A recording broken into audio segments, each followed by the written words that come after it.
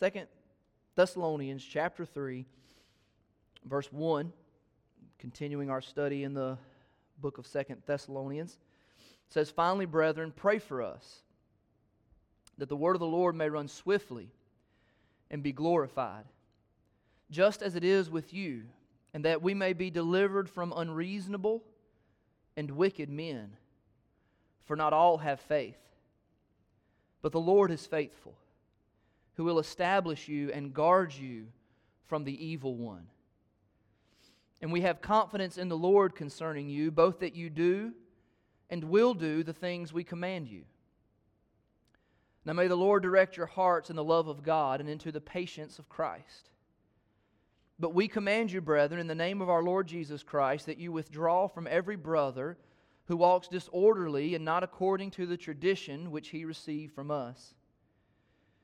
For you yourselves know how you ought to follow us, for we were not disorderly among you, nor did we eat anyone's bread free of charge, but worked with labor and toil night and day, that we might not be a burden to any of you, not because we do not have authority, but to make ourselves an example of how you should follow us.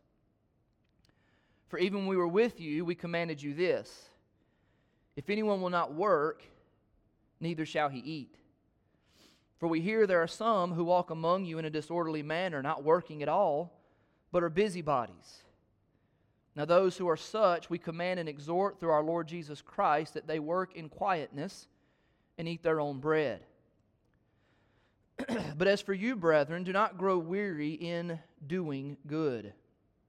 If anyone does not obey our word in this epistle, note that person, and do not keep company with him, that he may be ashamed. Yet do not count him as an enemy, but admonish him as a brother. Now may the Lord of peace himself give you peace always in every way. The Lord be with you all. The salutation of Paul with my own hand, which is a sign in every epistle, so I write. The grace of our Lord Jesus Christ be with you all. Amen." Let's pray. God, we are thankful for your word. Lord, we're thankful, Lord, that you, God, shone your light around us.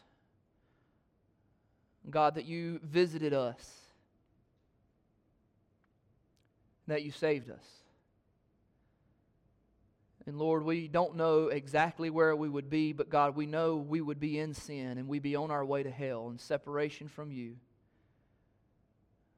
Lord, if it weren't for Jesus Christ and for you, Father, drawing us, and Lord, for the Holy Spirit enlightening us, and God, we praise you for that. Lord, as we consider this chapter, God, I pray that you would renew within us a desire for you, and renew within us a desire to please you, God, and because of those desires, you would renew within us a desire to pray. That you would renew within us a joy and a recognition that as we labor to earn and provide for ourselves, God, we do that as unto you. And God, help us to be patient in doing good works. Help us to be loving.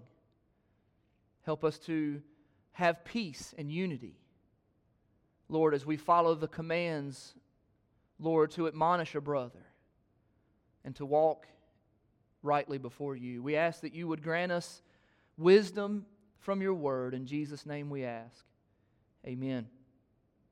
There's a couple of things. One thing before I get into the sermon,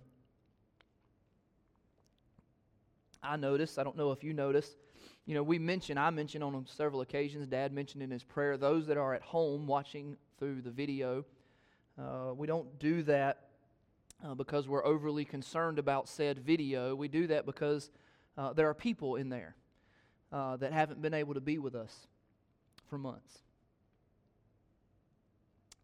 And we try to keep those people on the forefront of our minds. It struck me as Dad was praying, and I know I mention it regularly as well, but that's why. When I mention that, it's so we'll remember the folks that are at home. So let's be praying for them as well. Regarding the chapter, there's a couple of things that I want to note as we jump in, just kind of overview before we start to tackle through verse by verse. Paul is writing to them letting them know that he is praying for them. We saw that at the end of the last chapter, that he is praying for them, but he also requests that they would pray for them, that the Thessalonians would pray for Paul and those that were with Paul. And he lets them know that he is praying for them in a couple of ways that they can pray. And in verse 5, he prays or reminds them that they need the Lord to direct their hearts in love and in patience, because in the following verses he's going to command them to do some difficult things, namely admonish those who are not living rightly according to God's command and God's law.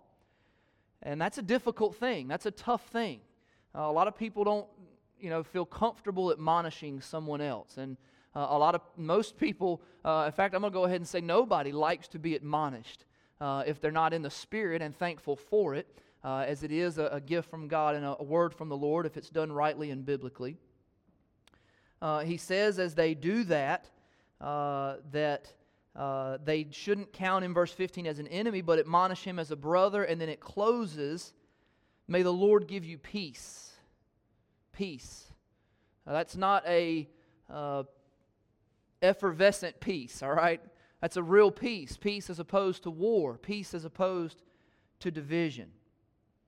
It's just something that I wanted to kind of point out. And then verse 17, he notes, I, Paul, write this with my own hand. We've talked about this a couple of weeks ago, but again, I think that they had received a letter from someone claiming to be Paul who was not Paul, that caused trouble, and Paul reminds them in verse 17, look, I sign it with my own hand as I do every epistle. If it don't have my signature, it's not from me. So there's a couple of things that I wanted to kind of make note of before we get, like I said, verse by verse. I have 3 points here. You see, pray, work, and do.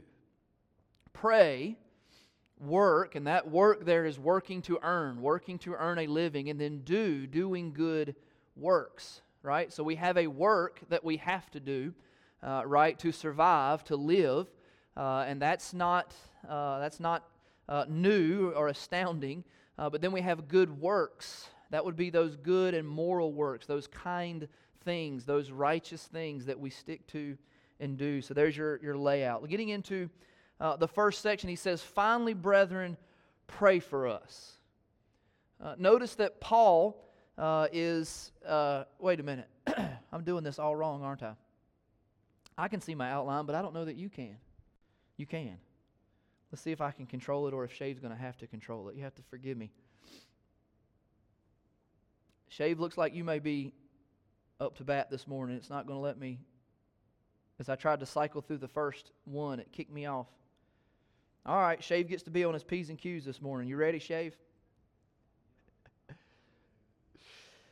So he mentions prayer over in chapter 2, as I said, verse 13 and verse 15. He mentions it again in chapter 3. Let's go back to chapter 2 and look at verse 13.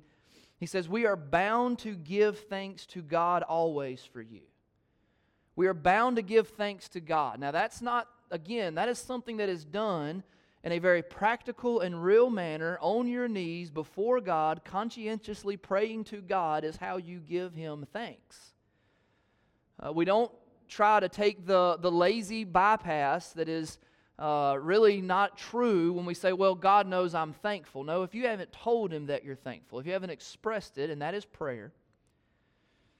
So Paul was praying for them and encouraging them in verse 15 to stand fast to the traditions that they were taught by word and by epistle. And then over in chapter 3, verse 1, he says, pray for me. Now think about it. These people in the Thessalonians here, they're young believers. They're young converts. He's having to write to them to keep them out of error. They haven't been saved for a very long time. They're not very knowledgeable about God's Word, and yet Paul says to them, pray for me. He was praying for them and asked these young believers to pray for him. He was not above them, right? He was not above them. He's not looking at them, well, they're young believers, and I'm Paul, and I'm one of the greatest missionaries, and I've started all these churches, and I've had visions from God, and I have apostolic authority, and so I'll pray for them, but I don't need them to pray for me. That's not what Paul thought. He wasn't above the flock, and none of us are above the flock. He wasn't too proud to let them know, I need the Lord's help. Sometimes we don't pray or we don't ask for prayer because we're too proud, as if we've got it all figured out, as if we've got it all done. Paul didn't say, hey, I know how to do this. I've got all the schooling. I've got all the learning. I've got this figured out. You just worry about you and I don't need you to pray for me. Paul didn't say that. Paul also was not or without something to pray for. Paul was ministering. Paul was doing. If you're not active in spiritual, Holy Spirit-led ministry to those that are around you, to those that you love, to whoever God has put on your plate, then you don't really need prayer that much. At least you don't think you do. Paul had spiritual irons in the fire, so he had something to pray for. Also, looking at these first 3 verses, Paul believed in the power of community prayer. Somebody asked me just this week, why do you think it matters if we all pray for each other? I said, the Bible teaches over and over and over again about the power of community prayer. You know what I know about prayer first of all? I know what the Bible tells me about it, right? That's the very first thing that I know about prayer. And the Bible repeatedly, Paul, Christ himself, repeatedly performed and asked, requested, and took part in and gave the example of community prayer. Community prayer. We need community prayer. We need to come together and pray together, and we need to be praying for one another. Paul believed in the power of community prayer to overcome real obstacles and dangers to them and their God-given purpose. You see that in verse 1 through 3. Paul says, pray for me because we have a ministry to perform. The gospel needs to go forward, and there are obstacles out there to the gospel. We want it to run swiftly. We want it to run smoothly, but we know there are obstacles, spiritual obstacles, that we can't do anything about. So we're praying to God that He would make the way smooth and quick. We also know that there are dangers to this God-given purpose. Dangers that are of man and are of Satan, spiritual dangers. And then Paul repeatedly pushed them towards prayer and the Word.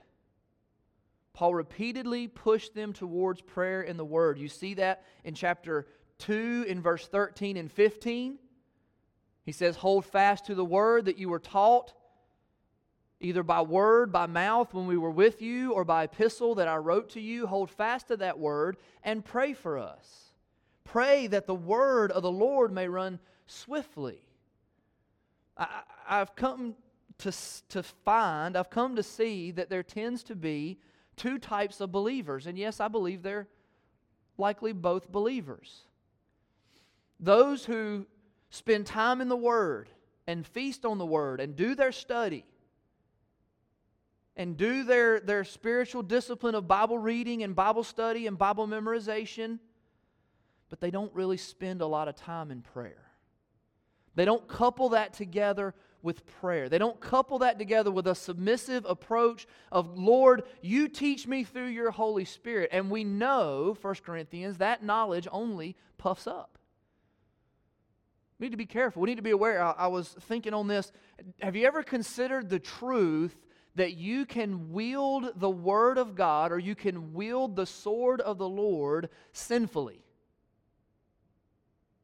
I know that you can do it because I've done it. Right? Either without context to defend myself in my sin, maybe even in context in order to judge or to put down someone else. Right? We need to couple the Word with prayer. But then there are those on the other side, I believe, who pray and they earnestly seek, and they have this maybe they have a fervor and an earnest desire to know God and to seek Him, and they pray and they beg and they ask and they pray, but they have no knowledge according to the Word of God. And so they're left empty and they're left struggling and they're left thirsting. Because how does God speak to us? He speaks to us through His Word. He speaks to us through His Word by His Holy Spirit who lives within us. So we need the Word coupled with prayer. This is why I love praying through the Bible. I'm looking around the room. I think the only people in this room I haven't given a copy of that book to is probably the kids, and I will get you one today if you don't let me forget. See, I just made it your problem.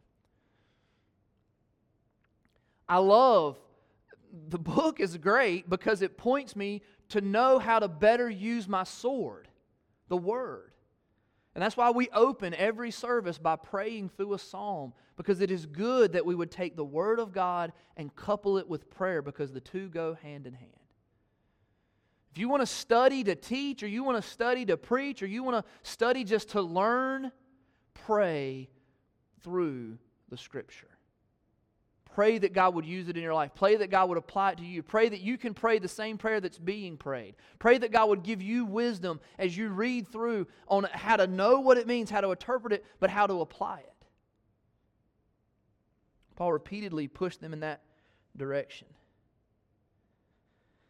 Looking through these verses from really chapter 2, verse 13 through verse 5, I have about 8 reasons that we need to pray. Here's the thing about prayer. You either pray or you don't pray. You either pray or you don't pray. Daryl asked me this morning, how's the workout going? Well, 6 days behind me, I've got 3 days of working out, 2 days where I worked hard enough that I told myself, no man who just did what you did needs to go work out now, and I've got 1 day with an L that stands for lazy loser. That's easy, isn't it? Did you work out or didn't you? Did you pray or didn't you? Do you start your day? Do you end your day? Do you find time at break time or lunchtime in the afternoon to pray? You either pray or you don't pray. And I can give you all the reasons why to pray. And you can sit there and you can say, yes, sir, amen. We ought to pray.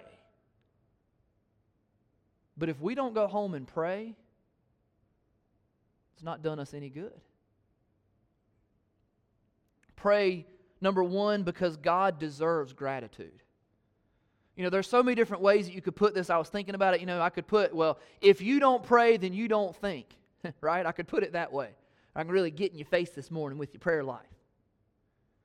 Right? But let's pray because God deserves gratitude. Does He not deserve gratitude? Has He not done anything in your life? Is there not a constant on the forefront of your mind, Lord, thank you for this, for things that you have experienced for years and years, but you're not going to let yourself grow apathetic or bratty towards them as if you somehow deserve those things. You're going to continue to offer thanks for those. And thanks for what is new and precious every morning that you need. Pray because God deserves gratitude. That goes back to chapter 2, verse 13. Paul says, I'm bound to give thanks. Paul says, how can I not give thanks? I have to do it. I have to give thanks. So pray because God deserves gratitude. Number 2, pray because there is spiritual work to be done. Paul says, pray for us that the word of the Lord may run swiftly and be glorified, just as it is with you. Pray because there is spiritual work to be done. If you have set a monotonous routine to go out through your days and weeks where there is no spiritual work to be done, you need to open your eyes to the fact, to the truth that there is spiritual work to be done amongst those that are around you, those that are closest to you, those that you love. You know, we all have moments of insanity and sobriety, right? There are times that I look back on opportunities spent with my children or with my wife where I say, that was crazy. I wasted that time. How much better if I'd have taught them something? How much better if I would have opened up the Word? How much better if I wouldn't have skipped on family devotions because I felt like we were all too busy? There is spiritual work to be done. We need to pray because there is spiritual work to be done. And you cannot perform a spiritual task without prayer. You can perform all kinds of physical tasks. God has given you strength.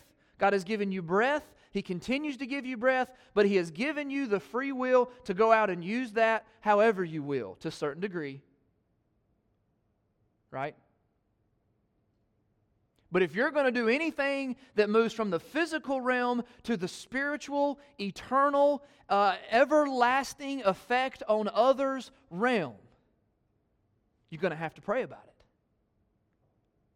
I've said it before and I'll say it again, and I'll try to move more quickly after this. It's like the old commercial for Candy Crush, where there's 3 old women sitting at the kitchen table smacking candy with hammers, acting like they're playing Candy Crush. If you don't know, Candy Crush is a video game for your phone. No more can you play Candy Crush with real hammers and real candy than can you affect something spiritual in your physical body without having prayed first. It's like swinging a headless axe at a tree. Number 3, pray because there is human opposition to the Word and to those who carry it. Pray because there is human opposition. Pray that we may be delivered from unreasonable and wicked men. You ever felt like some people were just completely unreasonable? I'm going to steal a quote from Shave. That's one of my spiritual weaknesses, is dealing with unreasonable people. I just don't know what to do with them. They get me frazzled, they get me razzled. If you refuse to be reasonable, I can't have a conversation with you. Right? There are men who refuse to be reasonable regarding the truth that Paul was declaring to them about Jesus Christ, who had knowledge of the Old Testament. I believe, if you go back through, and this came up a couple occasions in John, I don't have anything specific, where Jesus looked at the Pharisees and they knew. It's not for lack of understanding, it's for lack of desire. They didn't want Him to be the Christ. They didn't like the message that He brought. They didn't want to lose their spot as Pharisees, and so they refused to be reasonable. But then there were those also that were wicked, unreasonable and wicked men, for not all have faith. There is human opposition. Some of the opposition that you face, that you look at and say, this is human opposition, you need to pray for those humans. Or you need to pray for the work that those humans are attempting to stop you from doing. Pray, number 4, because there is supernatural opposition to the Word and those who carry it. Verse 3, but the Lord is faithful, who will establish you and guard you from the evil one. Again, there's I say two types of people. Phrase it how you want to. We need balance in these things. There are some who act like the devil's not real. I'm talking about believers. Act like the devil's not real. Act like all the problems in life are flesh and man's sin. The devil is real and he is out. He is walking about seeking whom he may devour. And then there are those who blame everything on the devil. You know, the devil made me do it. I had a buddy of mine who, he tended to be a little rambunctious and mischievous, and somebody gave him, I don't know why, I'm like 7 years old, and I can see it sitting on his dresser, a little horned, fork-tailed pitchfork that said, the devil made me do it.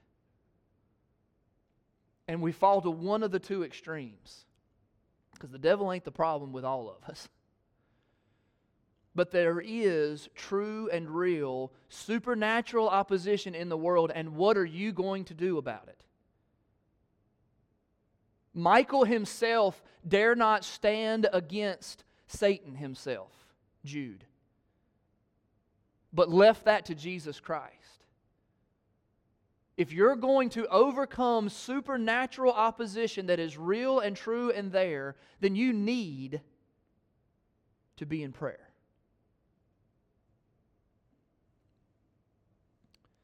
Number 5, next slide. Pray because it is Jesus who establishes you and guards you. I will take this one in the negative. If you don't pray, then you have not recognized that it is Jesus who establishes you and guards you. If you don't pray, then on some level, you still believe that you have established yourself and can continue to take care of yourself. The Lord is faithful. Lord who? Lord Jesus. He's faithful, who will establish you and guard you. Pray because it is He. Number 6, pray because it is the first step towards living in obedience. I shared a quote on a Wednesday night when we were in prayer. I have it written in the front of my prayer journal that I don't turn to very often, and so I'm probably getting ready to botch the quote. But the quote was, I can do more than pray after I've prayed, but I cannot do anything more than pray until I've prayed. I can do more than pray after I've prayed. Right? You go and you pray for someone, you lift them up in prayer, and God lays a kind act or good act or admonishing act on your heart. You can go and do more than pray after you have prayed.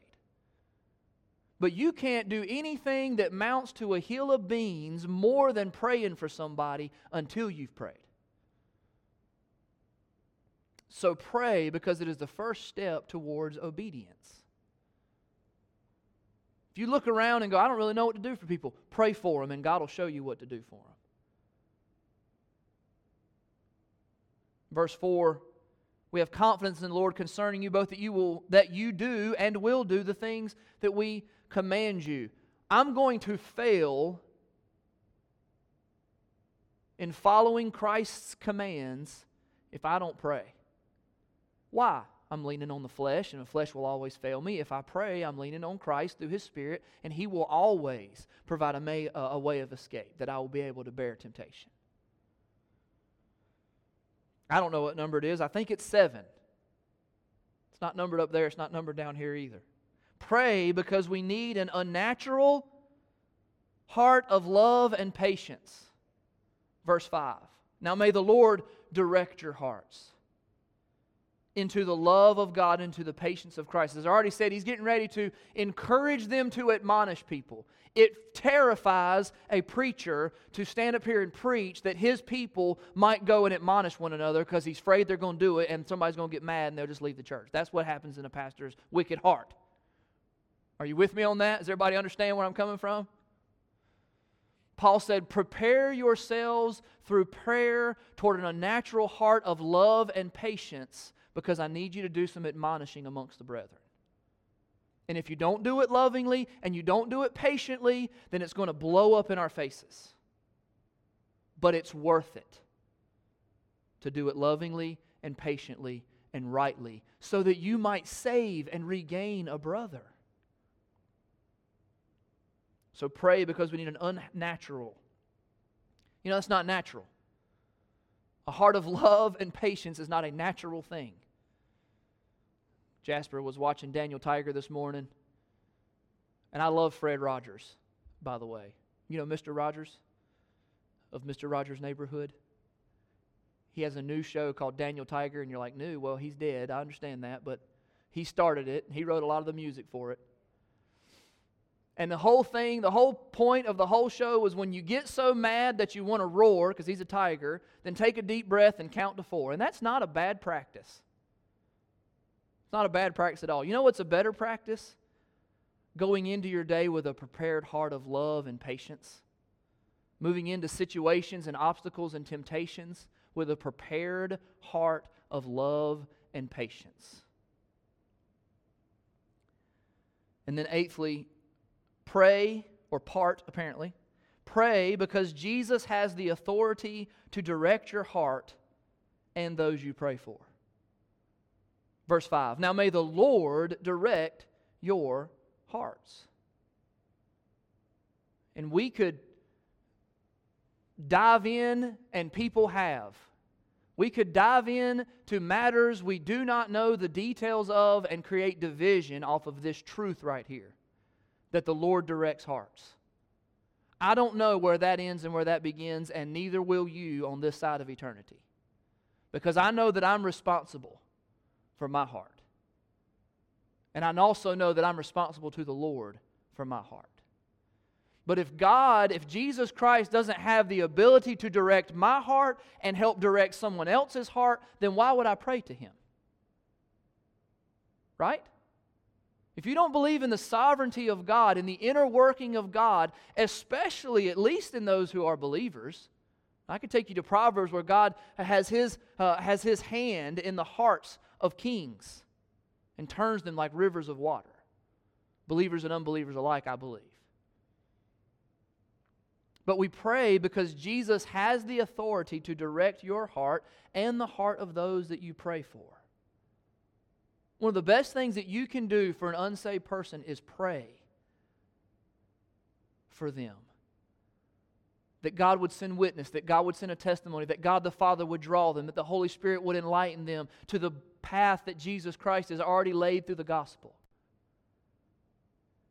And that God would direct their heart toward submissive obedience, that God would open their eyes to their sin and their destination and their need of Him, and open up and awaken a desire in their heart for a relationship with Him. Pray that. That's the best thing you can do. And then when the opportunity comes, you witness to them with a heart of love and of patience. Pray if... I have this kind of a summary, and this is the largest part of the message. I know it's only point 1, and some of you are sitting here in great terror, but then you're looking back at me like we haven't been here before. You're going to preach an hour, preacher. We know what's going on. I come to the conclusion with 3 points from this first section, which is the largest part of our section. Pray if you desire to accomplish anything on a spiritual level. If you desire to accomplish anything on a spiritual, eternal level, then go pray. Number 2, pray if you desire to see God's works instead of your own.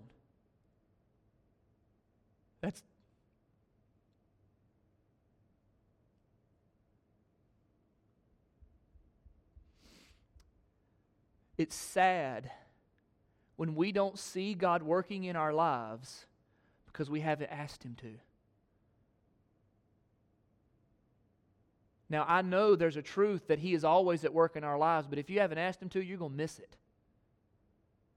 What a joy that you missed. What a comfort that you missed. What an opportunity to have your faith strengthened that you missed because you didn't ask God to work. But then also there are times where God doesn't perform because we didn't ask Him to. Where He says, you have not because you ask not. And so pray, if you desire to see God at work instead of yourself, then pray. Thirdly, pray if you see a need for and have a personal desire for a change of heart. I don't know about you, but sometimes my heart is burning hot. Sometimes my heart is on fire. Sometimes I am desiring of God. Sometimes I'm desiring of Christ. Sometimes I can't spend enough time in His Word. Sometimes everything around me that I see, I have a thought, a spiritually minded thought. I have a word to help somebody, but that's not the norm. And all God's people said, Is it the norm for any of you? There are times when my heart is cold. There are times when my heart is lukewarm. There are times when I'm so distracted. There are times where my desire, and this comes from Desiring God, John Piper, I absolutely recommend it, where the lowest stage of desire, and I believe that a believer will always at least be in the lowest stage. The lowest stage of desire is where I don't have a desire, but I wish I did. Right? The desire for desire. What if you have a desire for desire, but you don't really desire Christ right now? Anybody ever been there? Then go pray. Go pray. Be thankful for the desire that you have to have a desire, and go pray. Go get serious with God. Go cut stuff off. And get alone with God and pray and beg Him to change your heart, to reawaken a desire for Him in your heart. If you sense a need for change in your heart, then go pray about it.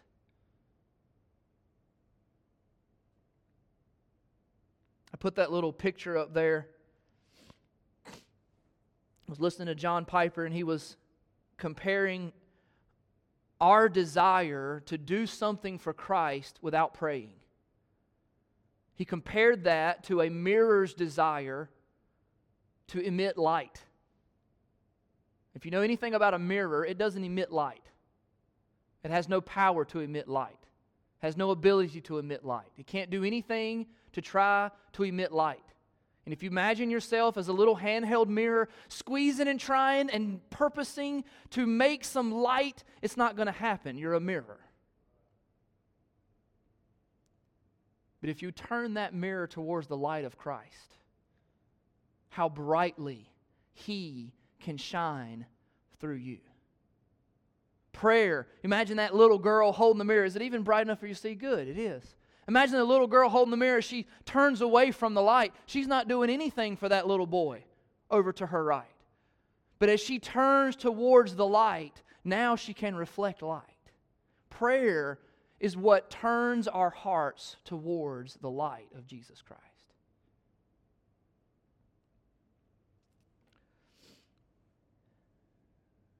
He moves into the necessity of work. He's got an admonishment for them to make in verses 6 through verse 12. And he lays down a law. I love to see in God's Word that it is part of His plan and command that His children work. And I don't just mean go and do good works. I mean work. That's a good thing. That is a God-honoring thing. God intended before the fall of man, God commanded Adam before the fall of man that he should dress and keep and subdue the garden. You were called before sin to do and work and create alongside your Creator. Now, sin entered in, and difficulty entered in, and the necessity of laboring in order to earn, in order to receive, in order to live entered in. So many things that can often steal the joy out of our work. Right? But work in and of itself is not an effect of sin. Don't believe that lie. Don't believe the lie that, well, I have to work and I have to produce because of sin. And if it weren't for sin, we would all just have it made in the shade with glasses of lemonade. It's not what life was intended to be before sin.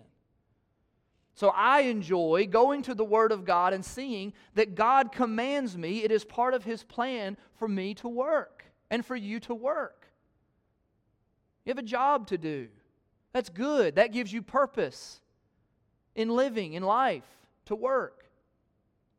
We hit this over in 1 Thessalonians chapter 4. I'm not going to re-preach it, but I want you to see it because it's so good. He says, we urge you, brethren, 1 Thessalonians 4:10, we urge you, brethren, that you increase more and more. And then listen to what he says, that you also aspire to lead a quiet life, to mind your own business, and to work with your own hands, as we commanded you, that you may walk properly towards those who are outside, and that you may lack nothing. I love that. You know, one of the commands of God is to be quiet, mind your own business, and go to work. I happen to like that.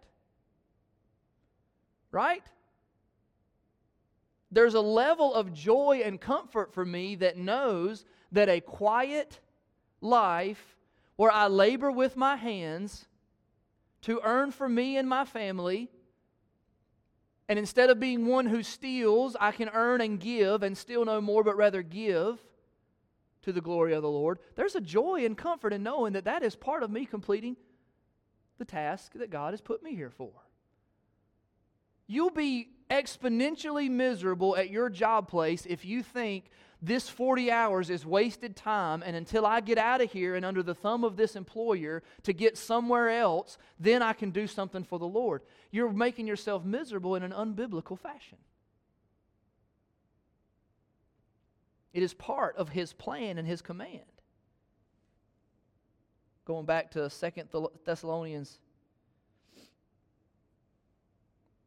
And in case I haven't made this clear, there were some amongst the church with the belief that Jesus Christ was coming back so soon that they decided they didn't need to work anymore. That's what's going on here. Jesus Christ is coming back. We don't need to work. Stop working. Stop earning. Jesus is coming back. Let's all just hold hands, sing Kumbaya, and pass out tracts, I guess. I don't know what they were doing. I do know what they were doing. They were being busybodies and meddling in everybody else's business and dragging down everybody who was working because they're trying to feed them. You notice in the Word of God, it is a regular theme that those who are not busied with work trend towards disorder, meddling, and idleness. You find all of that here in 2 Thessalonians chapter 3. If you want to go look it up, I'm not going to go read it, but in 1 Timothy 5 verse 13, he says the young ladies or the widows, those that are widowed as a young age, encourage them to remarry, because if they sit around, they're going to turn into gossiping busybodies. Don't let them do that. Why? Because women are evil and men are not. Is that what 1 Timothy is about? Of course not. All the same commands are given here in 2 Thessalonians, and it was happening to those that weren't working. They turned into meddling busybodies. You know what meddling busybodies do? Cause division amongst the brethren. That's one of the worst things that you can do, is cause division amongst the brethren. And that's what meddling busybodies do. That's what gossipers do. That's what idlers do. There's a practical teaching here regarding those who would take advantage of the church's generosity. Look at verse 10. Even when we were with you, we commanded you this, but thank the Lord that He had them write this down. If anyone work, neither shall he eat.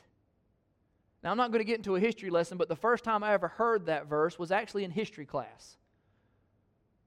Who here is a great historian who can tell me who quoted that and set that up in one of the first colonies here in the United States? If a man don't work, he shouldn't eat. I'm sorry? John Smith? You know better than I do. We'll go with it. If it's not right, the error came from the back corner, not from the pulpit. If a man doesn't work, he shouldn't eat. This is wisdom that is needed in helping, not hurting those in need. There's a wisdom that is needed to help and not hurt those in need. I've read that, so When Helping Hurts is the name of the book. I was encouraged to read that by some of the folks, including Ernie Harmon, on our trip to Mexico 2.5 years ago now.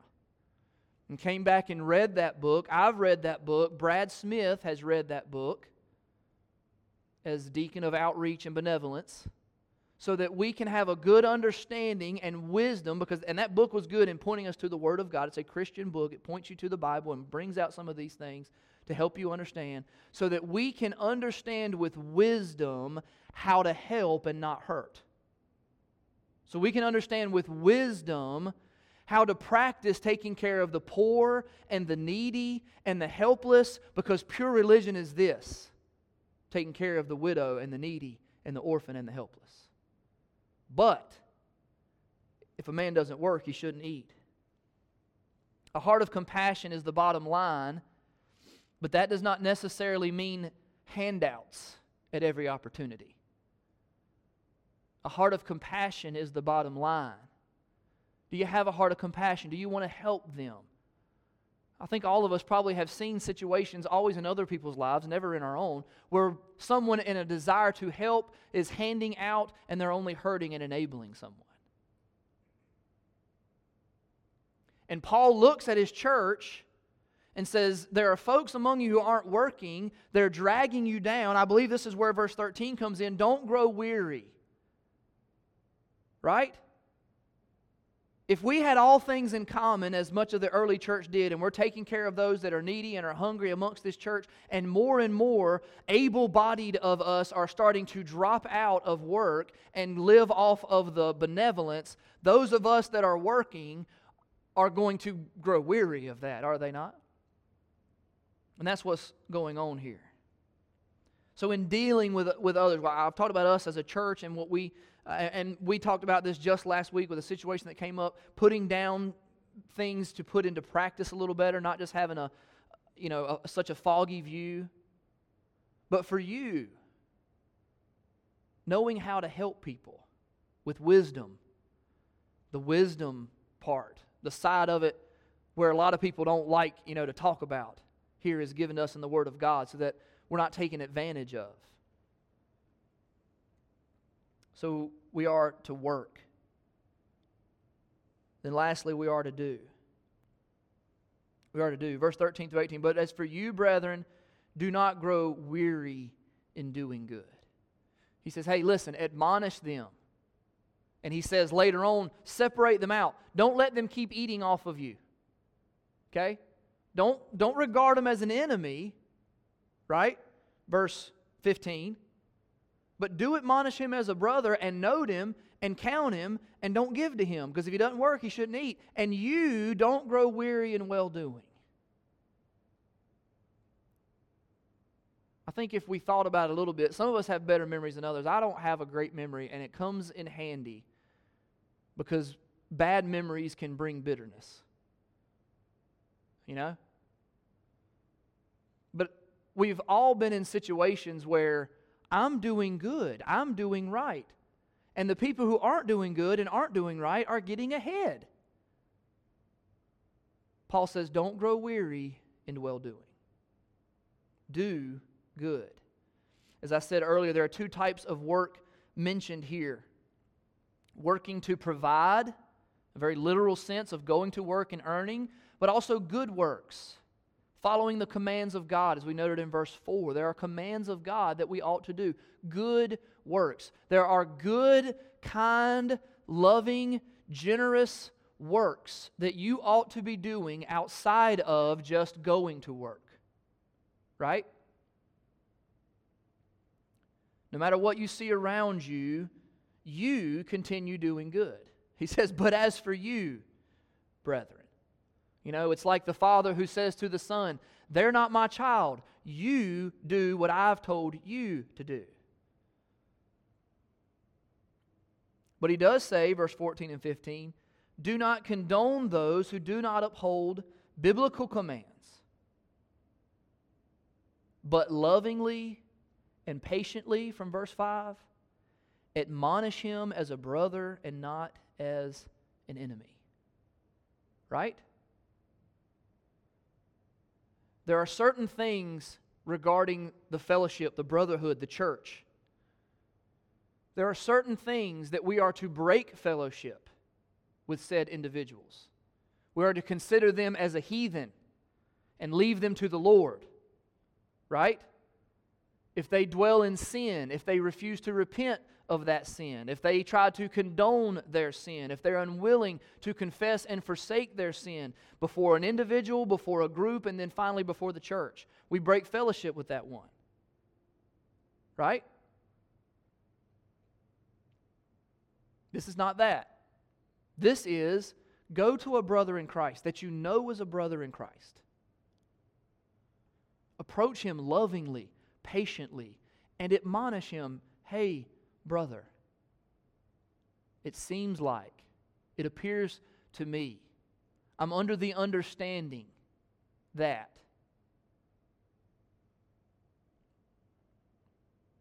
And admonish him as a brother. Paul was concerned, lastly, and prayed for peace. Verse 16. Now may the Lord of peace himself give you peace always in every way. The Lord be with you all. I think sometimes we think that Paul just was a wordy individual. Paul's awful wordy, isn't he? May the Lord of peace himself give you peace always in every way The Lord be with you all. Why is Paul so wordy? Paul is emphasizing, right? Paul is making a point. Peace, where does peace come from? Peace comes from the Lord. He's the Lord of peace. Peace doesn't just happen because everybody, tends to have a good understanding. We're all on kind of the same page. Peace comes from the Lord. He's the Lord of peace. And if you're going to have peace, it's going to come from the Lord of peace Himself, namely Jesus Christ. May He give you peace always in every circumstance, right? Covering all of our bases here. The Lord be with you all. Looking back through here, peace, real peace in a community requires order and forgiveness. Right? It requires order. We all fall under the command and the law of God. When I go to admonish a brother, I don't do that based on what I think. I do that based on the Word of God. There is an order. And it requires forgiveness.